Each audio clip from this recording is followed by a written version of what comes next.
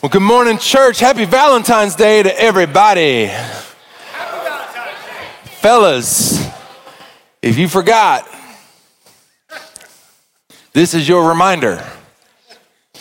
Don't be that guy who waits until 7 o'clock tonight to go to the store and get some Valentine's. Last year, I ran in the store on Valentine's Day because I had to pick up a couple of grocery things. And for real, it was like 8 o'clock at night, and I saw a dude in the card aisle. Valentine's Day, looking for a Valentine's Day card. I thought, bro, it's not gonna help. You done missed it. Anyway, it's so good to see you guys today. I'm glad you're here, man. Thanks for all of our online family. So glad that you're tuning in with us online as well. We are excited that you're with us. Hey, also, just want to let you know, if you have missed it somehow, we try to make this as loud as possible, but small groups are up and running, y'all. Small groups are up and running. They are kicking off live this week, so if you've not had a chance to connect to a small group yet, man, I want to encourage you to take advantage of that. Go to the website, get connected. It is how we get to know each other as a church. And beyond that, you'll begin to discover that there are things that God's word tells us that he does for us when we place ourselves in biblical community. We begin to find healing and forgiveness and freedom from things in our life. And so make sure that you check that out. Today, we're beginning a brand new series, a journey through scripture that we're calling That Label Doesn't Fit Me Anymore. And we're going to be diving into this. And here's the deal. The series that we just finished, The Comeback, I introduced this verse to us as the church. It's the theme verse for us as a church, Hebrews chapter 12 and verse 2. And this is what it says. It says, looking unto Jesus, the author and finisher of our faith. Now, in our last series, if you missed it, I want to encourage you to go check it out. We talked about why this verse is so important. We talked about why we can have faith and why we can have hope in the midst of our circumstance, in the midst of this year, and why this verse is so compelling and impactful for our lives. This series, That Label Doesn't Fit Me Anymore, is all about how our lives are changed when we begin to do this. All right? And so that's what we're going to be diving into in this series. The series, I've titled the message today, Label Maker. Is there anybody in the place, and if you're tuning in online, give us a hand emoji. Is there anybody in here that's a little OCD about cleaning, organizing, anything like that? We have a few honest people. Anybody watch any of those shows? You get sucked into them on Netflix where they go in and they organize people's pantries and closets and stuff like that, and you're just going, wow. Wouldn't that be nice? Not gonna happen, but wouldn't that be nice? Well, if you are OCD about it, then I'm gonna bet that the people that would say, wouldn't that be nice, do not own a label maker. But I'm gonna bet the people who are like, no. Y'all should come see my house because I can't live if my house isn't organized that, if my pantry's not organized that way. Y'all probably own a label maker. Y'all know what a label maker's for. It's very descriptive in its title. It makes labels. That's right. We own a label maker as a church. I do not own a label maker as a person. I might tell you a little bit of how I'm wired. But we own a label maker. Our production team bought a label maker some point in the last year to help kind of label all of the stuff. I don't know if y'all know this or not, but this doesn't. None of this stuff that's here that you see that makes this school into a church just magically appears. That we've got an awesome group of people. Matter of fact, I want to give some propers right now to our setup and teardown team. Can you give me a hand? Come on, because they make this happen week in and week out. And I just believe there's extra grace and treasures stored up for them in heaven on days like this. Amen? Amen. If not, we should pray for it. So thankful for Kevin Weibel. He leads our setup and teardown team. Thankful for them. If you aren't connected to a dream team yet, it's a great way to get connected. They have so much fun. I just want to encourage you to check that out. But anyway, what happens is they've got a label maker and they label all the stuff because it makes it possible for us to be able to know what goes where, and as we welcome new people onto the team, for us to be able to kind of point them in the right direction. Labels, being able to label things helps a ton. It helps us to be able to organize things, to clean things, to keep things kind of squared away. And what I want to do today is I want to I want to talk to you about this idea, label maker, and in true preacher form, I have 3 points, and they all begin with the same letter. All right, if you grew up in the Southern Baptist Church, then you know that every preacher must always do a 3-point sermon, and they all must start with the same letter. And so that's where we're going today, so forgive me. But I want to talk to you first about the power of a label. Do you know the labels have power? They do. Labels matter because they have power and they're significant. Labels identify us. Labels place us. Labels organize us. Labels have power to define us. They have the power to free us, and they have the power to imprison us. Labels can marginalize us. Labels can define years and even decades of our life. Labels can change the trajectory of our lives. I want you to think back for a minute some of the labels maybe that you have been given at some point in your life. Some of them maybe you're proud of, maybe some of them you're not proud of. I want you to think about some of the labels. Maybe somebody labeled you complicated. Maybe somebody labeled you loud. Maybe somebody labeled you ADHD, or emotional, or angry, or fat, or skinny. You see, these are all labels that at some point are given to us. Sometimes these labels are things that we give ourselves. Some of us have been given labels from the earliest of our days. Matter of fact, I have spent quite a bit of time counseling men who walk around with a father wound because they were labeled something negative by their father. And decades later, they are still living with the weight of that label. We're going to learn about a guy today in Scripture who was labeled something at his birth. We're going to see how that label defined him. If you have your Bible today, I hope you do. We use them every time we get together. Genesis chapter 25 is where we're going to be today. And if you don't have your Bible, it's all right. We got your back. We'll put the verses on the screen. But we're going to be in Genesis chapter 25. Let me give you a little context. We're going to learn about a family that is growing. The father of this family, his name is Isaac. His wife's name is Rebecca, and Rebecca is pregnant with twins. Oh. I used to think we used to actually want twins. And then we had one. We thought, dear Lord, please never let us have twins.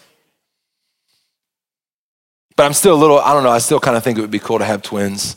Anyway, I'm getting way off topic now. But they're getting ready to have twins. Genesis chapter 25, if you're with me, let me hear you say label.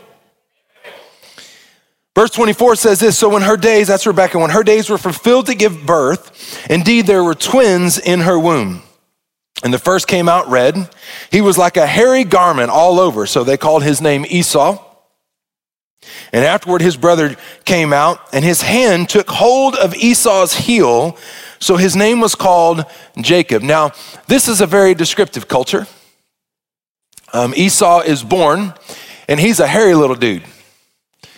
And so they named him Esau, and you wouldn't know this, and neither would I unless we've researched it, but the word Esau rhymes with the Hebrew word that means hairy. Now, I have known some dudes that should have been named Esau. Some of y'all dudes is in the room right now.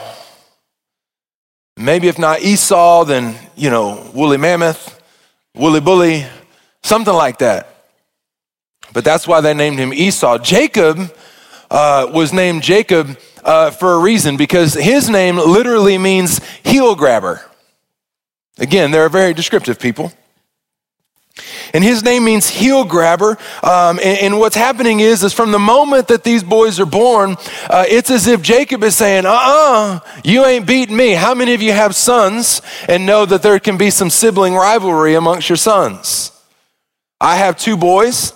It's going to be interesting to see. My son Carson has never been above the 40th percentile in height or weight. And his brother, who's 2 years younger than him, has never been under 60% height and weight. They are almost wearing the same set of clothes, but they're built very differently. And Carson, I keep telling him, man, get it in now. Get it in now. Because it ain't going to be long, son.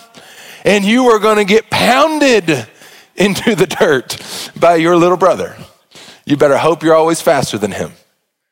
Jacob is born. He's trying to grab Esau's heel. It's like he's saying, man, you ain't beating me out of here. Not going to happen. Obviously, that's ridiculous. Babies don't have that kind of wherewithal. But his name means heel grabber. Another translation or meaning of his name is trickster or con man. And so for all of his days, as Jacob is growing up, when people say, hey, Jacob, what he literally hears is, what up, con man? How you doing? Now, I grew up with a name like Jernigan. It don't mean nothing. I get the same questions all the time. What does that mean? Where did it come from? How do you spell that? Can you say it again? Spell it again. Say it again. Spell it again. Say it again. Spell it again. Can you write it down for me? That's the story of my life. I don't know what it means. I don't know what its nation of origin is from. I just know my first name is Jernigan, my last name is Schwint, and somehow Thomas got thrown into the middle of it, and it makes no sense. Jacob is living with this name all of his days. Now, you might think that and go, well, that's kind of unfortunate. Poor Jacob, old Jake. Man, that's a tough name to have to grow up with. What's your name? Oh, it means really cool. It means heel grabber. Well, that's kind of lame. It also means con man. How much money you got? What does any of this have to do with the power of a label? You might think, well, that's not really that big of a deal. I mean, he got named something, and not very fortunate for him, but he got named something, and it is what it is. So how is it referencing the fact that there's power in a label? Well, there is power in a label. And maybe you've just not taken time to consider the labels that you have been given, the labels that you wear, the labels that you carry, and how they have an impact on you. So if you've not been able to recognize the power of the labels that are on your life, then let me take a moment and think about the power that we've all experienced, the power of a label in the last year. It was about this time last year that we had heard about the coronavirus. It was at about this time last year, I read an article that said that sales of Corona the beer have drastically decreased because people think that it's connected. We laughed about it. I remember being at the Big 12 tournament. I've never heard anything as loud as when they came over the speaker and said the rest of the tournament is canceled. Boo! I thought there was going to be riots right there. But on March 11th, the power of a label changed things because the WHO labeled the coronavirus a global pandemic. And in that one label change, everything changed. Was there anything different about it? Nope. The only thing that changed was the label. And we are still living with the weight of the impact of that. You see, there's power in a label. There's power in how we carry them. Some labels can empower you. Some labels can propel you to great things. Some labels can marginalize you and hold you back because there's power in a label. But I want you to see the power of a label. I want you to see the purpose of a label. Have you ever stopped to think about why we label things? I mean, why do we do this? Well, at their best, labels can provide convenient ways for us to group and categorize things and stuff. All right, we do that. That's the reason why we label things in the pantry for the 7 of you who do that. The rest of us are normal people. We know what it is. Somebody just got really offended right there. We categorize things. We categorize stuff. We do the same thing with people. It's not really a bad thing, really, if you think about it. There's more than almost 8 billion people on the planet. So it's not really a bad thing that we use labels to categorize people. It's how we kind of make sense of stuff. It's how we categorize broadly and from a global perspective, people groups. We are Americans. People who, live in Europe are Europeans. People who live in Africa are Africans. People who are Australians, right? And so these labels aren't necessarily bad. They allow us to group and categorize some stuff. And so I want to have a little bit of fun with you today. And I want you to think about the things that come to your mind when I toss out some of these labels. All right? Chick-fil-A. That's a label. I believe I speak with everybody here that what comes to mind immediately is magical drive-thrus. I don't know how they do it. There's sorcery happening in there somehow. How about this? Taco Bell. I believe I speak for everybody. That label automatically makes us think of horse meat.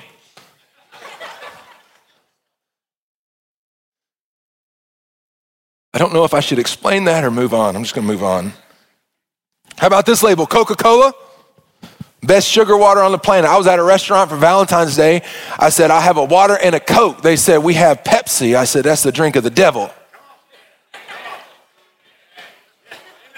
Right now, there's going to be a split in this church. All the holy and righteous people on this side, we're drinking Coke.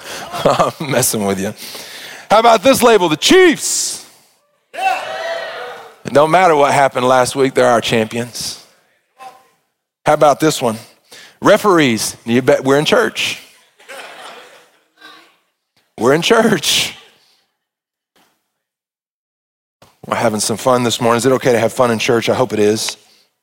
Each of these things cause thoughts or ideas to come to your mind, and so we use labels. We use labels to categorize all kinds of things. Labels immediately cause things to come to mind. We use labels all the time in a way that we categorize people by race, religion, background, and those things aren't inherently wrong. Because at their best, labels provide an opportunity, convenient ways for us to group and categorize things. But I want you to see what happens because labels at their worst provide convenient excuses to not change. You see, once something has been labeled, well, now it just is. And this carries a couple different ways. If you label something or somebody has labeled themselves as something, then it automatically brings to your mind the way that you're going to treat them, the way that you're going to speak to them, the way that you're going to behave around them, the way that you're going to talk about them when they're in the room, and the way that you're going to talk about them when they're not in the room. And it's going to control and shape the way that you talk about them on social media. Let me provide some other labels for you. This is going to get kind of tense. But these are all labels that at some point somebody's chosen to wear, and as soon as you hear it, these preconceived notions come to your mind. How about this label? Liberals, conservatives, QAnon, BLM, politicians, LGBTQ, all labels. And as soon as you hear them, certain thoughts come to your mind, certain images come to your mind. And you might say, well, they've chosen that label. So if they've chosen that label, then I get the freedom to respond accordingly. Maybe. Or maybe not.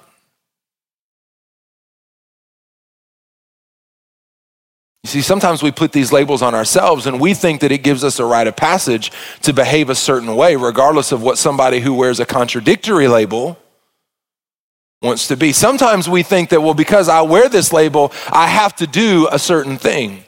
That's what Jacob thought. We come back to the story of Jacob and we begin to realize that Jacob, he just kind of felt like, I don't need to change. This is my label. I'm a trickster. I'm a con man. I'm a heel grabber. That's who I am. I mean, a leper can't change their spots, so I'm just going to own it. I'm going to be the label.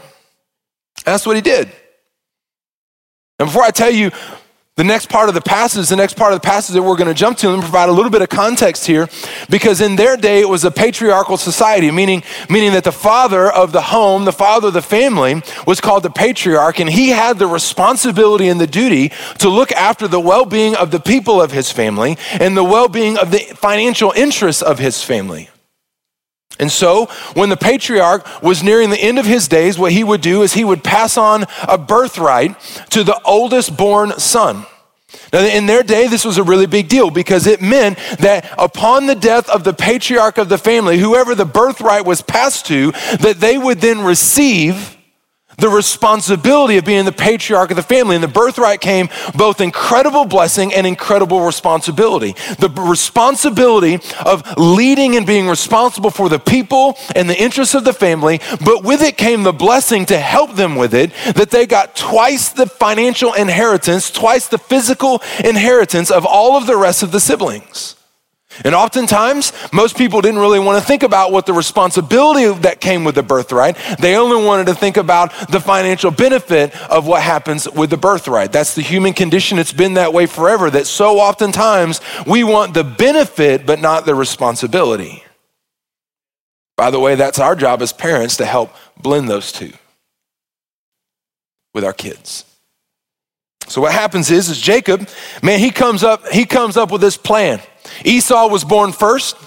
So Jacob comes up with this plan. I got to find a way to get the birthright from my brother Esau. I don't know how to do it. So he cooked up a plan that he was going to meet his brother Esau while he was out hunting. Esau was an outdoorsman. He was a hunter and a gatherer. And he goes, I'm going to meet my brother when he's on his way back from a hunt. And if the hunt was unsuccessful, that joker is going to be hungry because he'd be gone for days. This is what happens in Genesis 25:33. Verse 29. It says, now Jacob cooked a stew, and Esau came in from the field, and he was weary. And Esau said to Jacob, man, please feed me with some of that, with that same red stew, for I'm weary. He comes in and goes, man, brother Jake, dude, you cooking up something good. I want some of that. You don't even know how hungry I am. Next verse, but Jacob said, sell me your birthright as of this day. Literally, he's like, I want the birthright for a pot of beans, man.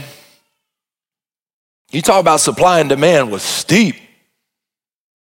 Esau responds. He said, look, man, I'm about to die. What is this birthright to me? He goes, I'm so hungry, I'm going to die if I don't eat. And if I die, then I can't do anything with the birthright, so what good is it to me? Fine, you can have the birthright. Give me the dang stew. Jacob said, swear to me as of this day. So he swore to him, and he sold his birthright to Jacob. And Jacob gave Esau bread, and it wasn't even a good stew, y'all. It was a stew of lentils. Ooh, that's desperate. And he ate and drank and arose and went his way. And thus Esau despised his birthright. Now listen, obviously Esau made a dumb decision here. He made the decision to sell his birthright. He made the decision to, give it up for Jacob so he can have a bowl of stew so that he doesn't die. I mean, we don't know if, I don't know if he was really, about to die. I mean, my kids probably learned it from me. I'm starving to death. I'm hungry. Really? Y'all looking at me right now going, really? This is really step one of Jacob's plan. Step two is he has to find a way to con his dad, because ultimately you don't just have the birthright. The birthright has to be given to you. And so Jacob has step one complete. Esau has been duped. Everybody knows that all you got to do if you're a con man, you just have to earn the trust of your mark, and you can get just about anything that you want. And that's what Jacob did with Esau. Now, Jacob's got to find a way to con his father into giving him the birthright instead of his brother.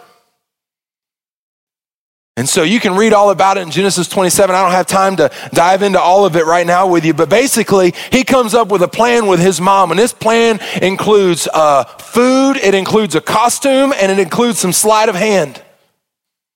And his aging blind father is conned by his second-born son into believing that he's Esau, and he dupes his father into giving him the birthright. And he gets the birthright, he gets everything that belongs to him, and he hightails it up out of there. What does this have to do with anything? You see, there's a purpose in it. Jacob's saying, listen, I am who I am, so I'm just gonna do, that's just what I do, y'all.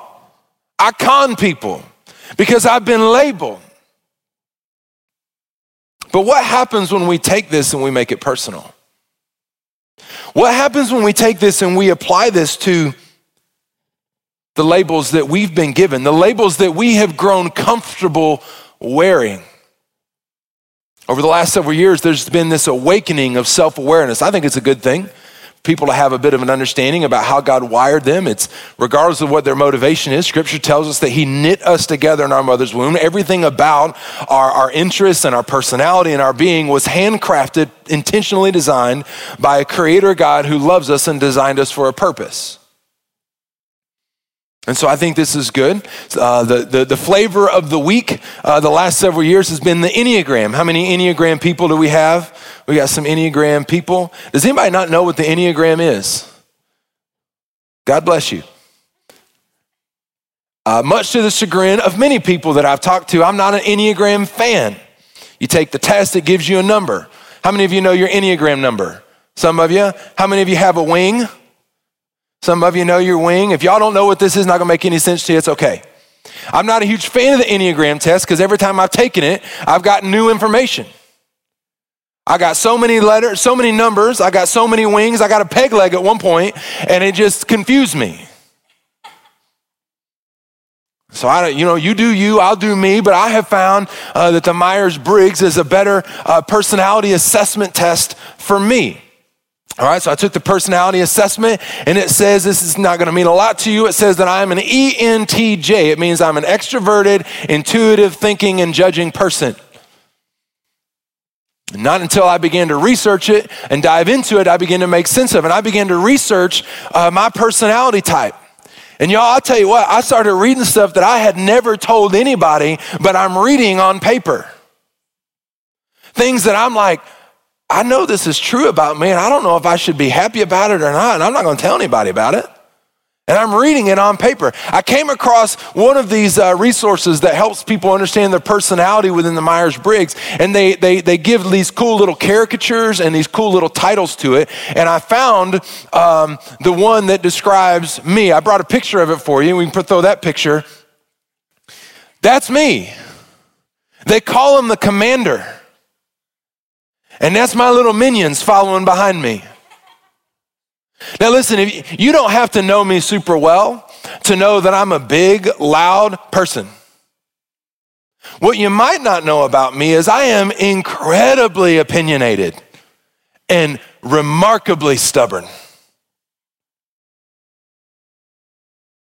When I begin to find this and begin to research this, I go, oh my goodness, finally it makes sense. I'm a commander, y'all. When I was working in the church I was at before, my bosses would talk to me about, you need to be more humble. You act like you're the smartest person in the room. And I heard that, but then I came across this. I go, obviously, because I'm a commander. I'm an ENTJ. That's who I am. That's what I do. Y'all just need to deal with it. But here's what I began to realize, that label, once I found a label, it felt good, it felt comfortable, but it caused me to get too comfortable. And here's what I began to kind of realize, and again, this might sound silly to you, but it was revelational for me several years ago, that as I began to understand my personality type and I began to wear it, and I began to like, yeah, I'm a commander. You go over there and do that thing. You go over there and do that thing. And let me just tell y'all something. The way that works at home is very different. Jessica would say, listen, I don't need you coming up in here acting like you all that.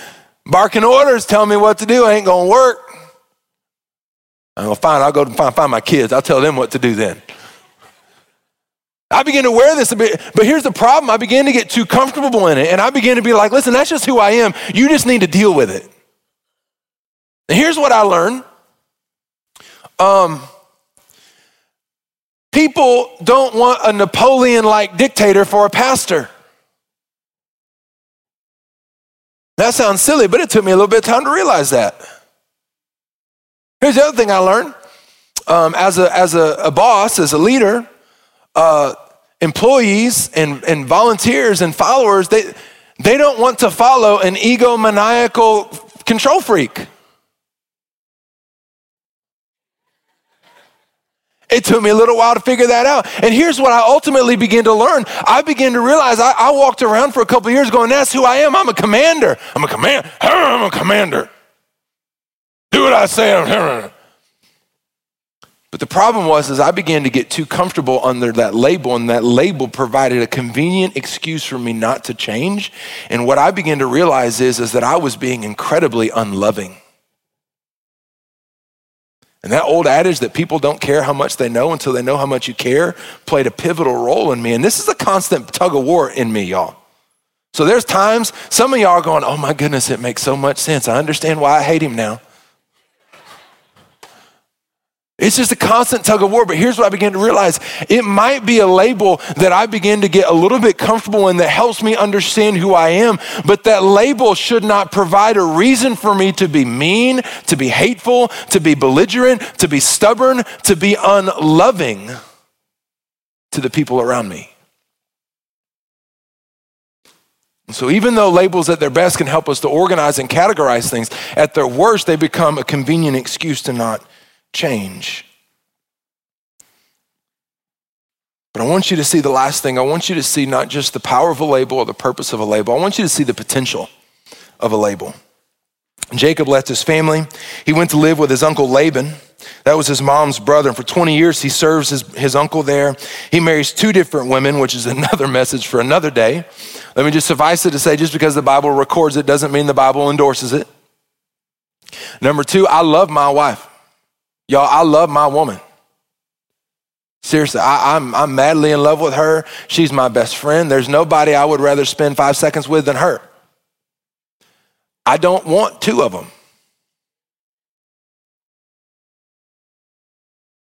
I'm going to leave it there. I'm worried if I say anymore, I'm going to get myself in trouble trying to say a good thing. Anyway, Jacob leaves his family. He finds his brother after all these years still holds a grudge. And so Jacob realizes, man, it's time for me to leave Laban and come back to where my family is. He comes now, he's married, he's got all these kids, he's got all these livestock and all this stuff that's going on. He comes back and he finds out on his journey back that his old brother Esau still upset about what had happened.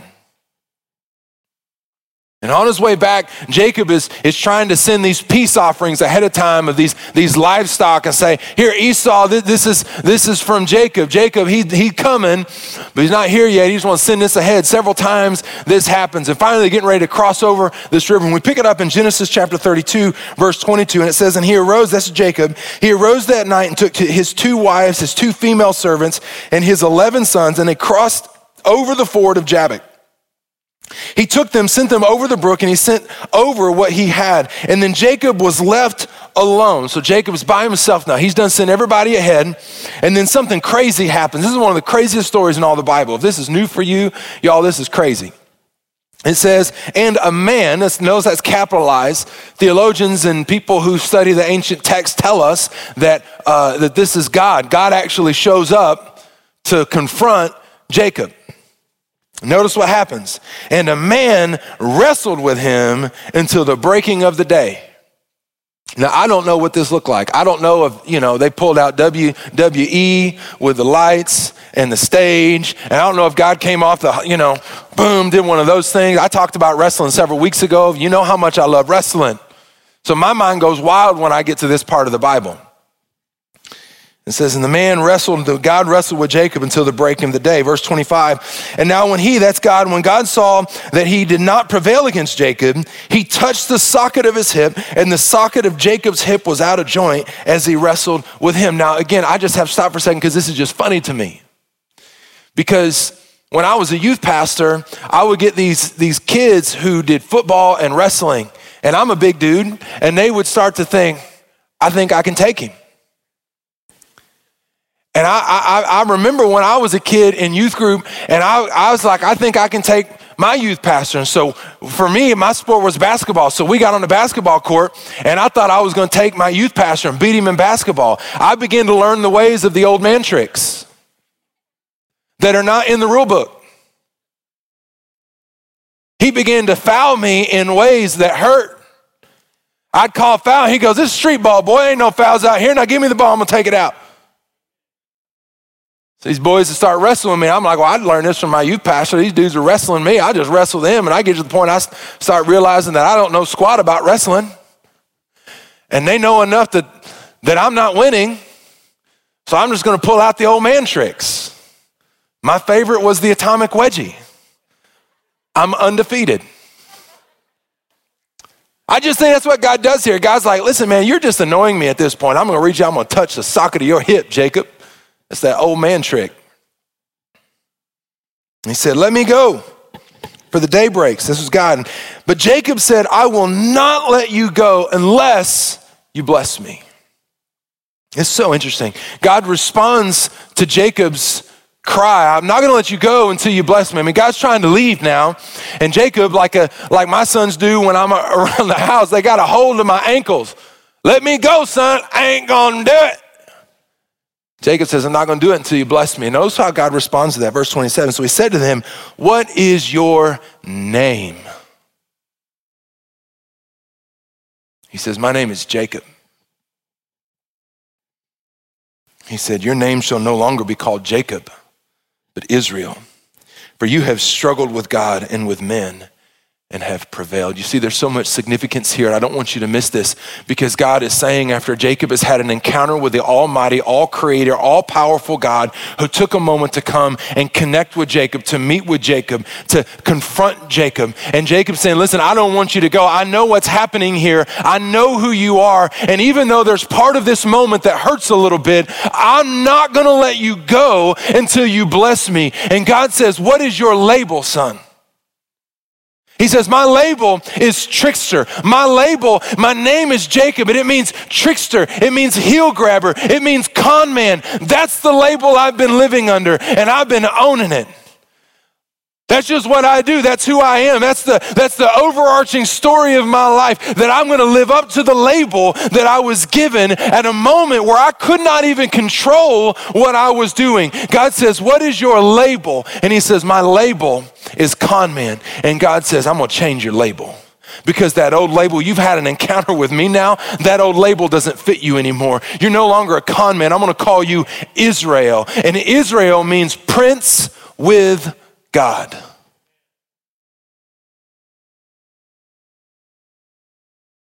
God says, I'm changing your label. But there's something that bothers me about this. As I was studying this, I'm like, okay, this is great. This is significant. This is a name change. Only a few times in all the Bible where God changes somebody's name. But what's the significance of prince with God? And I wrestled through that and I prayed through that. And I was like, God, I don't understand. I mean, obviously I understand it's a big deal to be a prince. It's certainly a big deal to be your prince. But he ain't a prince right now. He's just a dude. He's a dude with a whole lot of sons and an angry brother that he did dirty a long time ago. And now he's a dude who's going to have a limp for the rest of his life. Why is this significant? And God said, I'll tell you why it's significant. He says, because I don't label on your past or your present. I label on the potential of what I put in you.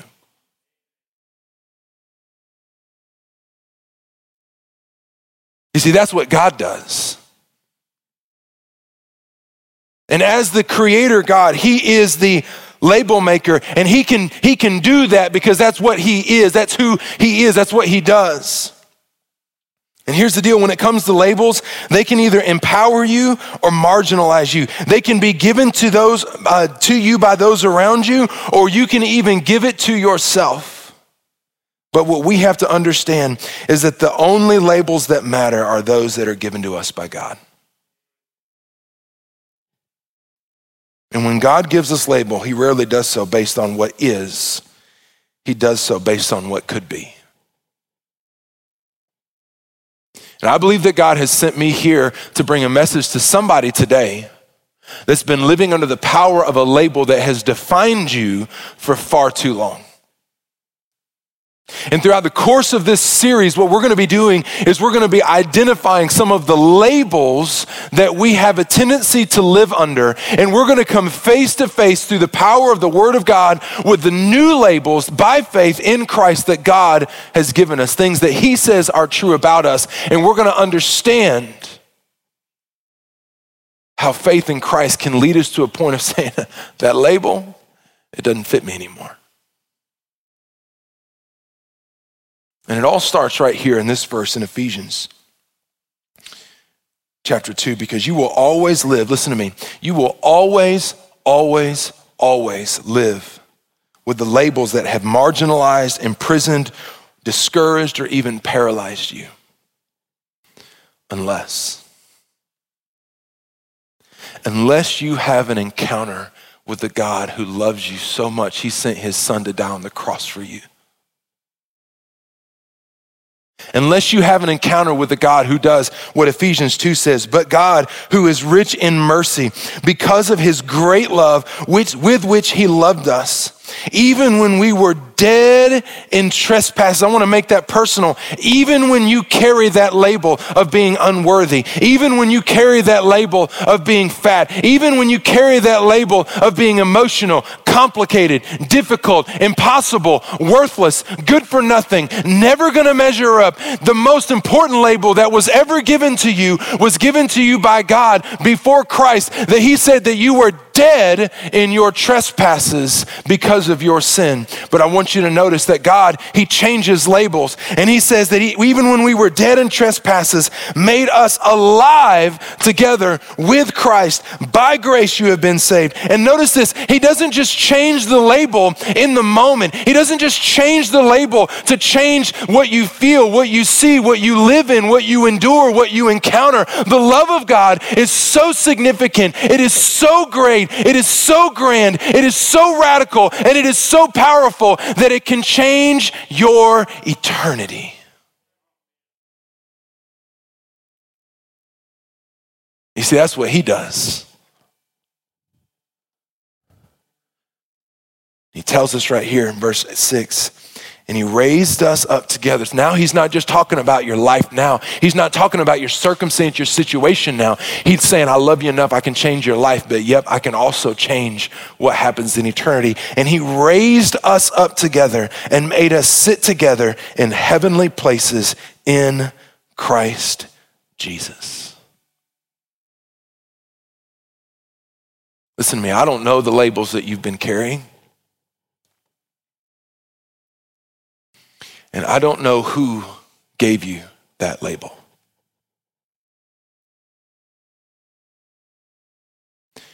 But I know who the label maker is. And I believe that God has brought you here today, whether you're here in the room, whether you're joining us online. I believe that God has brought you here today so that you can have an encounter with God, because there are some labels that you are living in and living under that have had power in your life for far too long. And I'm desperate for you to have an encounter with the living God like Jacob did, so that you can have the label changed. So that you can, by faith, say with certainty, with confidence, knowing that old label, yeah, you see, I met God. I had an encounter with God. I had a moment with God where God wrecked my life and rearranged some things and changed some things and brought some conviction, and I brought some repentance, and my life has been changed up and rearranged just a little bit. And so here's what you got to understand. That old label, it might have been true at one point, but it doesn't fit me anymore because I've got a new label. Because the only labels that matter are the ones that God gives us.